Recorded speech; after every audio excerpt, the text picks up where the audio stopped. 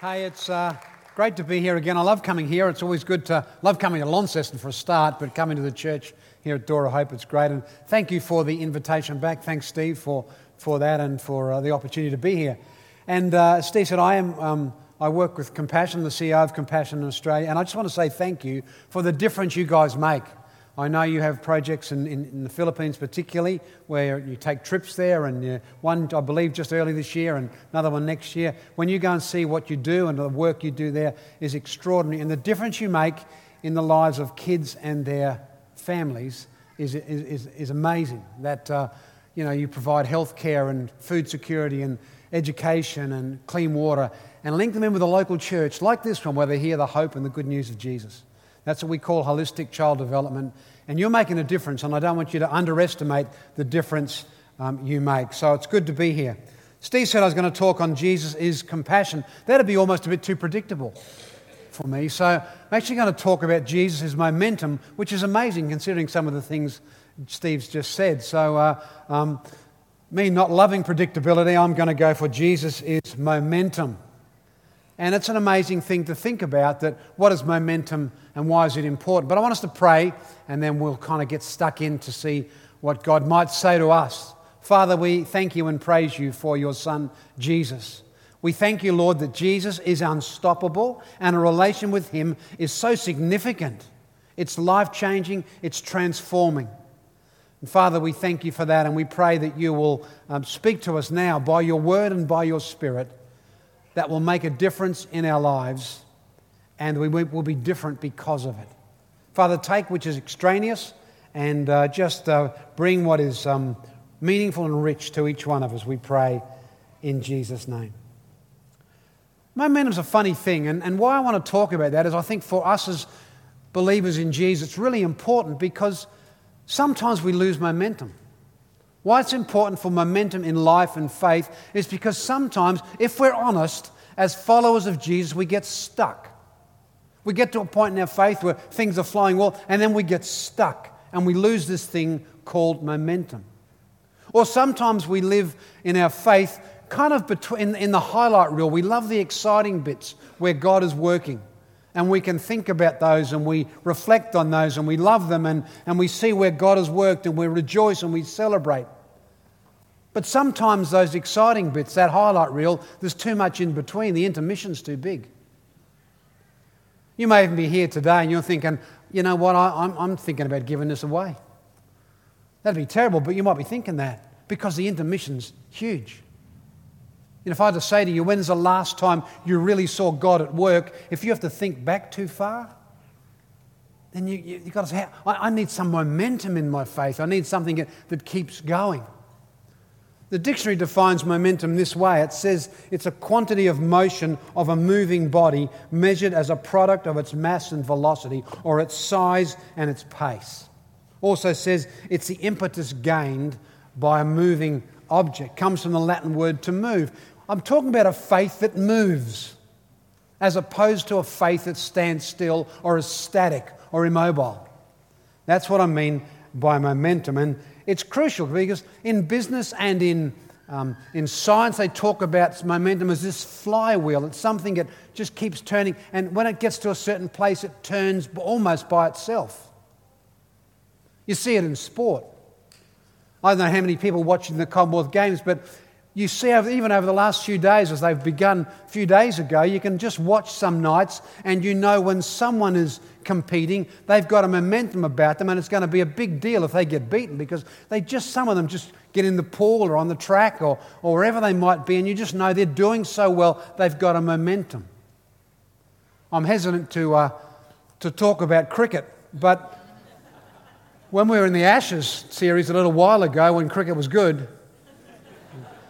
we had a momentum. You'd get to certain places in the test match and they could have gone either way, and you just knew that the Aussies had a momentum about them, would get them over that, and they generally did. Now they generally don't.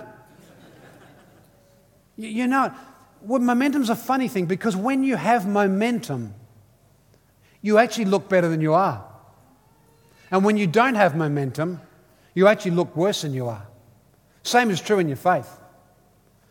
If we have this sort of sense of God is with us and we're there, you can actually trust God for the next step and the next step and the next step, and you're in motion. But if you don't, you're kind of stuck and you're passive and you stay there and nothing much happens.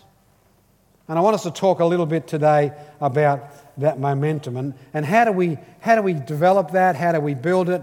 How does it manage? And I want to share some thoughts with you. It'd be really easy to go, here's 10 steps to momentum. You could write a book, you could write a pamphlet, you could, 1, 2, 3. I don't have that for you today. I want to share 3 thoughts with you. They're thoughts that are kind of evolving in me and developing in me as well as I think about this thing called faith momentum. Jesus is momentum. What does it mean for us? The Bible says we're transformed by the renewing of our mind. You're not transformed by the renewing of your heart. You're saved by the renewing of your heart. But your life changes as God impacts your mind and it affects your spirit and it affects what you do and your actions. You're transformed by the renewing of your mind. And so if we can have some thoughts that might help us in this process of developing faith momentum, I hope they help you. If they don't, tell me afterwards and I'll be gone. First one is this. Just ensure you are living a new covenant faith. I want to explain that a bit more. A new covenant faith. For hundreds, thousands of years, in fact, the people of God lived in this thing called the Old Covenant. It was a whole lot of sacrifices and religious activities and, feasts and stuff that were to get people back to God again. And when they drifted off, they were to get back again and things happened. And that's how the system was. Jesus came to bring a new covenant. It's a new way of relating to God. It's a new way of developing that relationship. In fact, we just celebrated Easter. That's what's really crucial about Easter. Good Friday is not just the fact that Jesus saved you from your sin. That is big enough. But Good Friday, when Jesus died on the cross, was the time an old covenant was changed to a new covenant. Book of Hebrews says, for there to be a new covenant or a new testament, there has to be the shedding of blood. And in the death of Jesus, things changed. But here's the tricky thing for Jesus, because he lived in this period of transition. He lived, before he died, he lived in this time where the old covenant was still in existence, but he was pointing people to a new way of living. And you would know, if you've ever led anything in transition, you know that to lead in transition is a very difficult thing. And for Jesus, it was a very difficult thing to live in old covenant times still, but to point people towards a new covenant which would come into existence at his death. It's kind of, that caused you great grief, caused him great grief, by the way. But Good Friday was really Good Friday because it led us into a new place. It led us into a new relationship with God. Scriptures say in Christ you're a new creation. The old has gone, the new has come. And one of the traps for us as people who follow Jesus is we try to live in both covenants. We try to live in both. For example, we say, if we can just get good enough, and then grace can kick in. No. Grace kicks in. It's a new covenant now. That's what Jesus promised us. That's what he said. We need to ensure we're living in a new covenant world. And now we have the permanent presence of Jesus living in us in the person of his Spirit. That's amazing when you think about it. Sometimes we think of the Spirit of God as some sort of floating force out there somewhere who has to be coaxed to us. We sometimes do that when it comes to worship. We think he's out there and we have to coax him in with our singing. No, we don't. He dwells within. Let me read to you. Not long after the crucifixion and the resurrection, and when the Apostle Peter was preaching, and he came across a group of people in Jerusalem who were kind of come to a place of contrition. They knew that something had gone wrong. And Peter's preaching to them and saying, well, it went wrong because we all went wrong. And we all caused him his death. And then we read this. You'll see it up on the screen in Acts chapter 2. Peter comes to this, therefore let all Israel be assured of this. God has made this Jesus, whom you crucified, both Lord and Messiah. And when the people heard this, they were cut to the heart. That's when that contrition comes, and said to Peter and the other apostles, brothers, what shall we do? And Peter replied, repent and be baptized, every one of you, in the name of Jesus Christ, for the forgiveness of your sins, and you will receive the gift of the Holy Spirit. There's a transaction that happens when God's Spirit bears witness with our spirit. The promise is for you and your children, and for all who are far off, for all whom the Lord our God will call. Even before Peter spoke that, Jesus said some similar things. Way back in John 14, you read this, if you love me, keep my commands, and I will ask the Father, and he will give you another advocate to help you and be with you forever, the Spirit of truth. The world cannot accept him because it neither sees him nor knows him, but you know him, for he lives with you and will be in you. Will be in you. I will not leave you as orphans. I will come to you. I will come to you, Jesus says, in the person of my Spirit. You now have the permanent presence of Jesus living in you.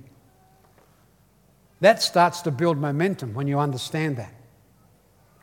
Jesus said at another time, on the last and greatest day of the festival, Jesus stood and said in a loud voice, let anyone who is thirsty come to me and drink. Whoever believes in me, as Scripture has said, rivers of living water will flow from within them. Not outside them, from within them.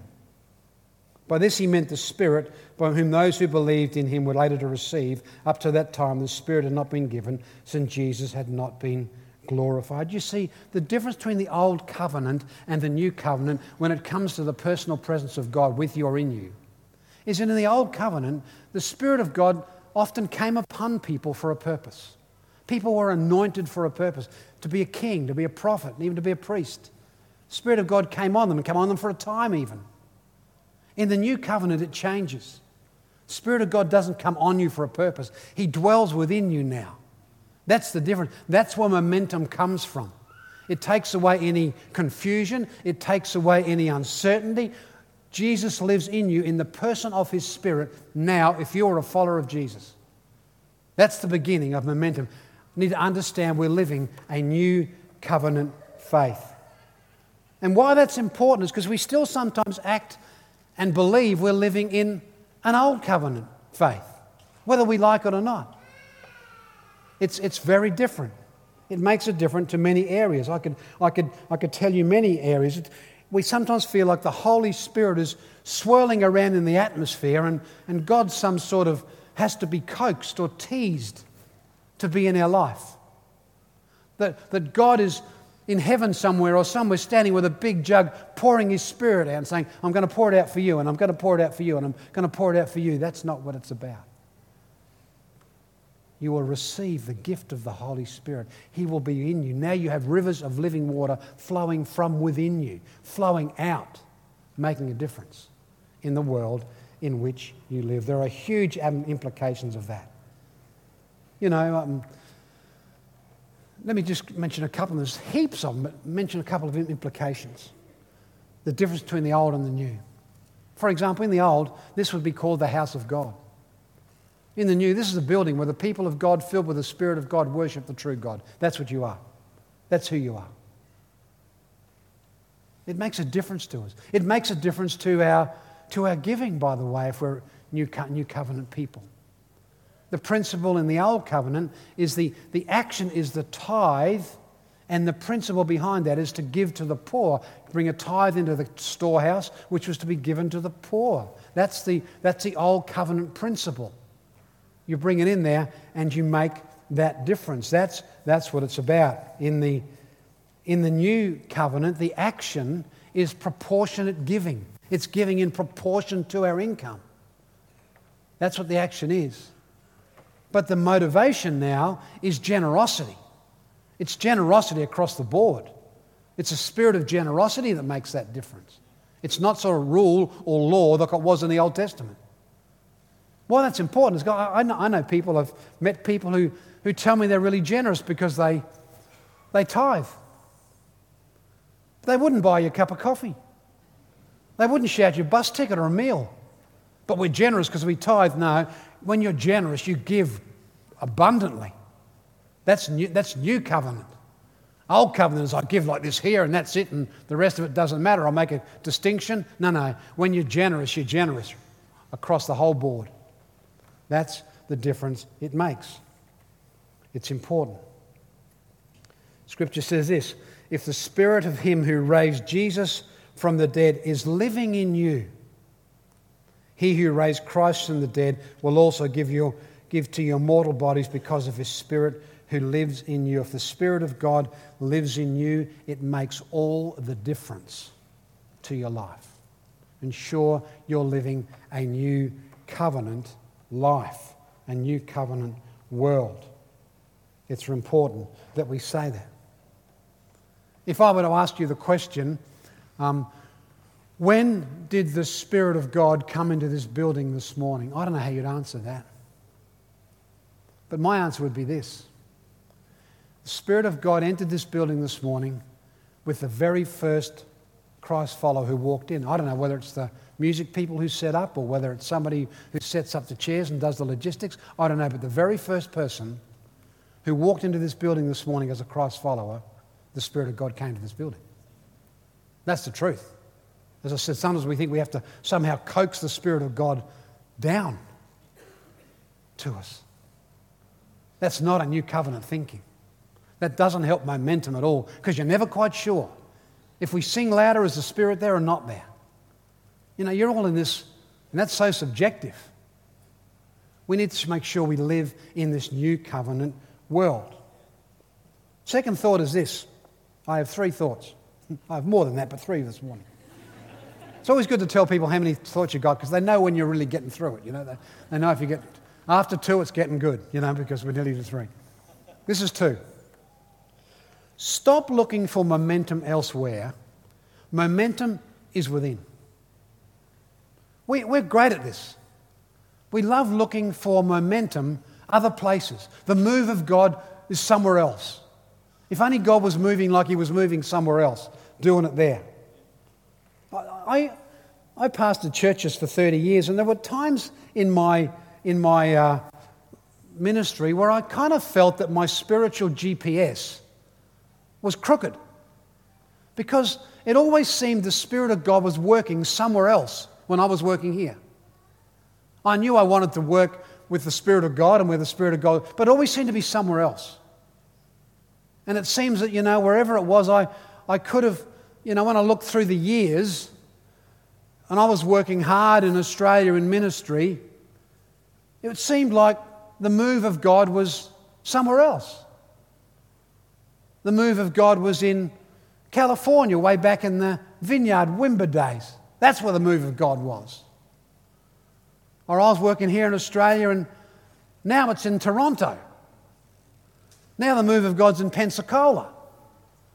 Now the move of God's in Chicago. Now the move of God's in somewhere else, in Northern California. And you get this feeling that, the move of God is where you aren't. That's a bizarre thing, really, when you think about it. The move of God is where you aren't. And look, God is doing some great things and we should learn whatever we can from wherever we can. But there's not one move of God at any time. There are millions of moves of God. And they're in you. And they're in me.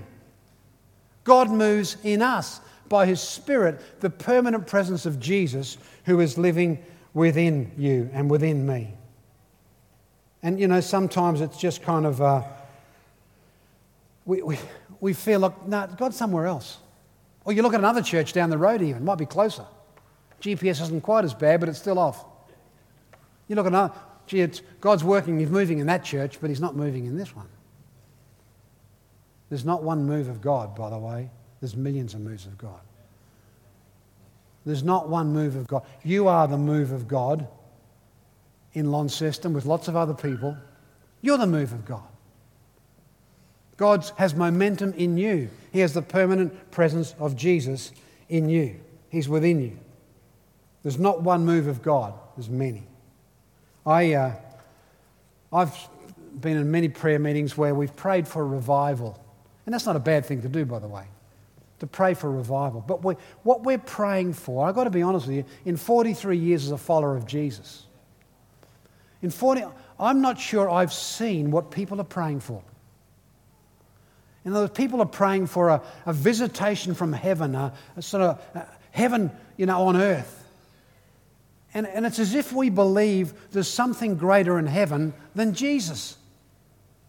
If you believe there's something greater in heaven than Jesus, you're in trouble. Jesus is the greatest person, entity in heaven. He's imparted into you His permanent presence by His Spirit. Revival is in you. Revival's first and foremost in you. The trouble when we pray for revival sometimes, not all the time, sometimes, is it puts us in passive mode. We sit back, we're comfortable, and we're just waiting for God to do something. And God has done something. And He says, the movement's in you. There's momentum built inside you. You are the move of God. The third thing I want to say is this. You are more important. This may sound a little strange. Realize that you're more important in the work of God and His momentum in you than you think. You're more important in the momentum of the work of God in you than you think. Far more important than you think.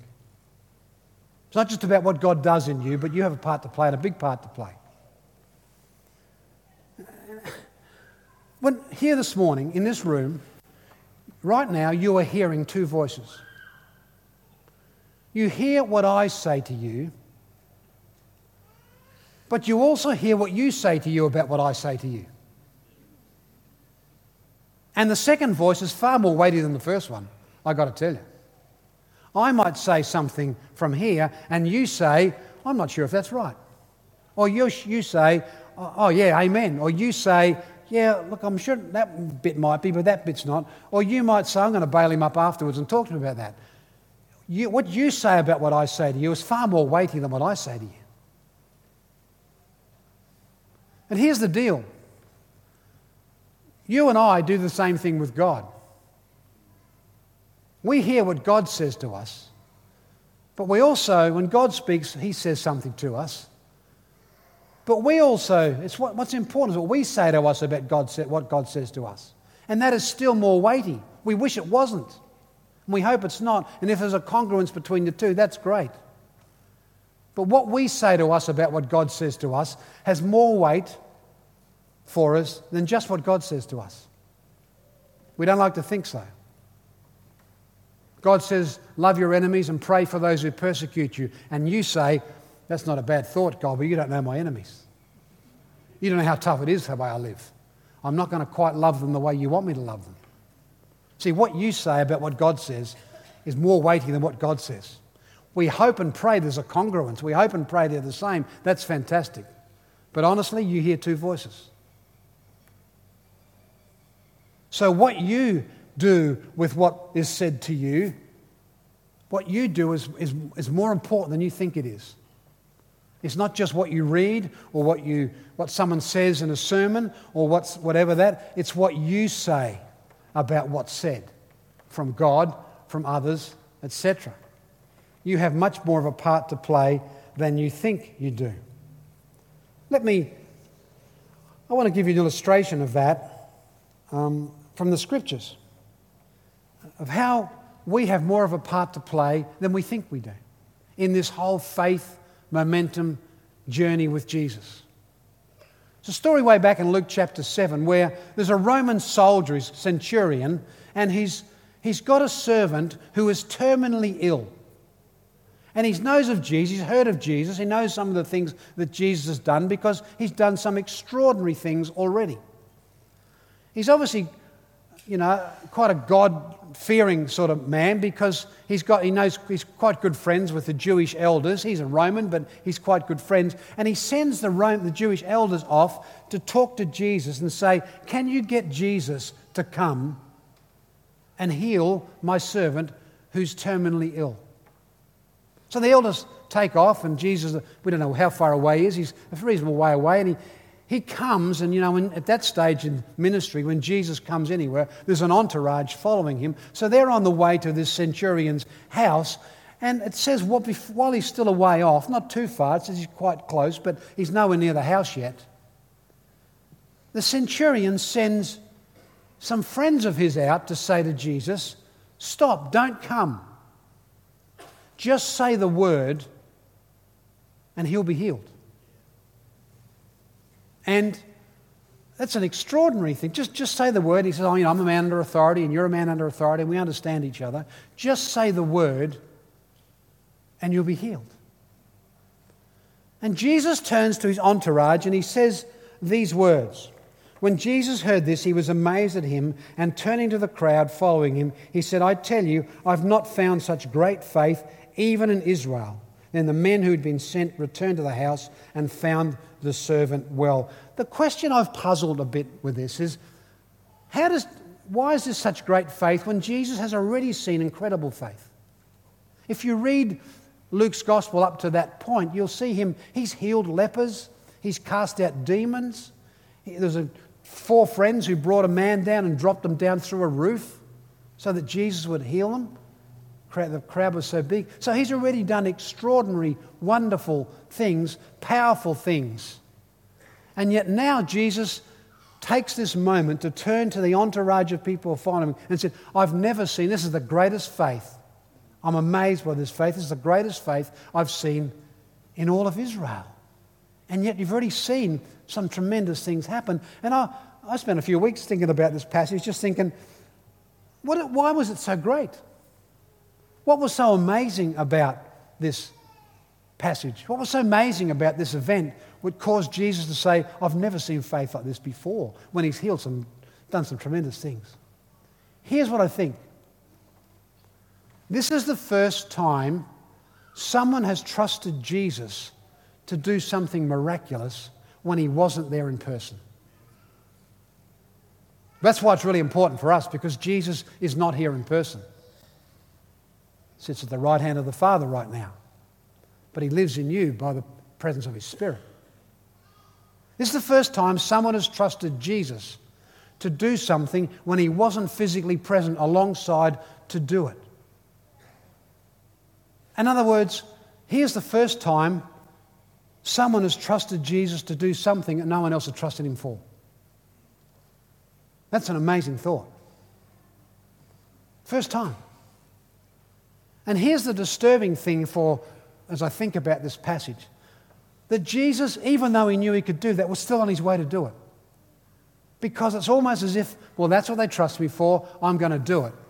But what's exciting now is that there's a man who trusts me to do something and I didn't have to be there. In other words, he trusted me to do something more than anyone's trusted me to do before. And I think to myself, how many times do I restrict God to certain levels of supernatural intervention, but not to what he could do? Does that make sense? I could trust God to do that because everyone trusts God to do that. But wow, he can do this. It's amazing. Who would have thought, for example, that God would heal people who simply stood in Peter's shadow? Who thought that up? God didn't think that up. People thought that up. And God honoured it. It's extraordinary, really. Who would have thought God would heal people because they touched Paul's handkerchief? God didn't make that's not a God doctrine. It's not the doctrine of hankies. People thought that up. If I can only do that, then God will heal. Didn't hear that, but I'll get it later. You see, you have more to do with the momentum of God in your life than you think you do. God is extraordinary. He's amazing. He can do all that. It's not presumption. It's not name it and claim it. It's just trusting God in ways that maybe we haven't trusted him before. This year, I know for you as a church, You will have opportunities and you will have obstacles, just the way it is. I know the devil loves to destroy momentum. He may not destroy our faith, but he can destroy the rhythm of our faith. He can destroy the momentum of our faith. He loves to do that. It's one of his great techniques to do that. He will derail your rhythm. So I want us to think today and be just amazed that ensure you are living a new covenant life and you know you have the permanent presence of Jesus in you by the person of his Spirit, because Jesus is momentum. I want you to stop looking for momentum somewhere else, because it's in you. The move of God is in you. If you're a follower of Jesus, the move of God is in you, and realize that you are more important in the work of God, in his momentum in you than you think. I want to just show one last scripture. It comes from Ephesians chapter 3. I think we've got it up there.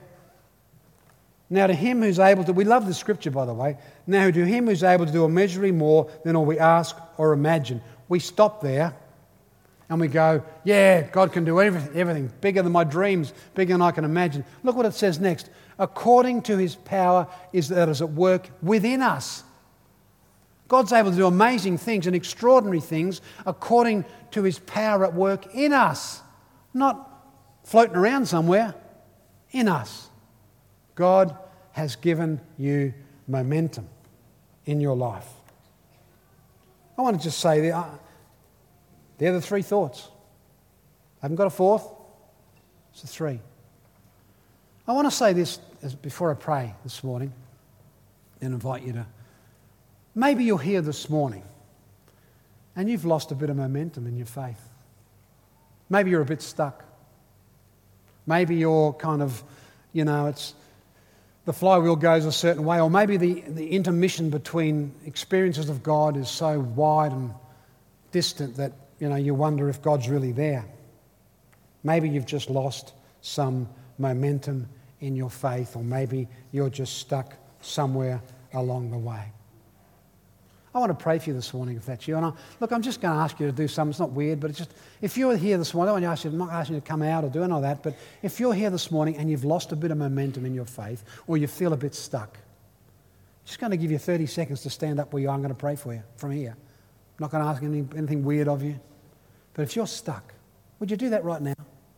If you've got a bit of you need help with momentum somewhere on the line in your faith, just stand where you are. I know it takes a bit of guts and a bit of courage, but God is so concerned about you, so concerned about the life you live and the way you live it. Let me pray with you, for you. Thank you.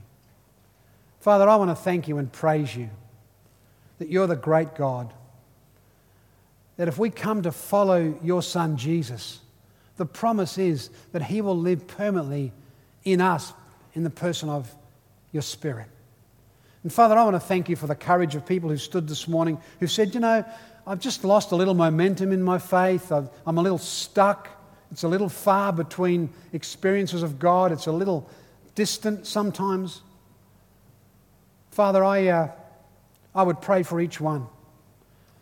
I pray that you will give each one confidence to know that you dwell within them. As they trust you, you dwell within them. You're not distant. You don't have to be coaxed in. They don't have to compare themselves with someone else. I just pray that you'll give them freedom from that and the capacity to know you are there. And Father, I pray for the infusion of your Spirit in each one this morning, that they will know the filling of the Spirit is not you kind of coming in drips and drabs, but it's us allowing you to fill us from within. Father, I just pray for each person who stood here this morning, you'll give them a new confidence, a new freedom, a new boldness, a new life and a new understanding that you're the God of all creation. You dwell in them.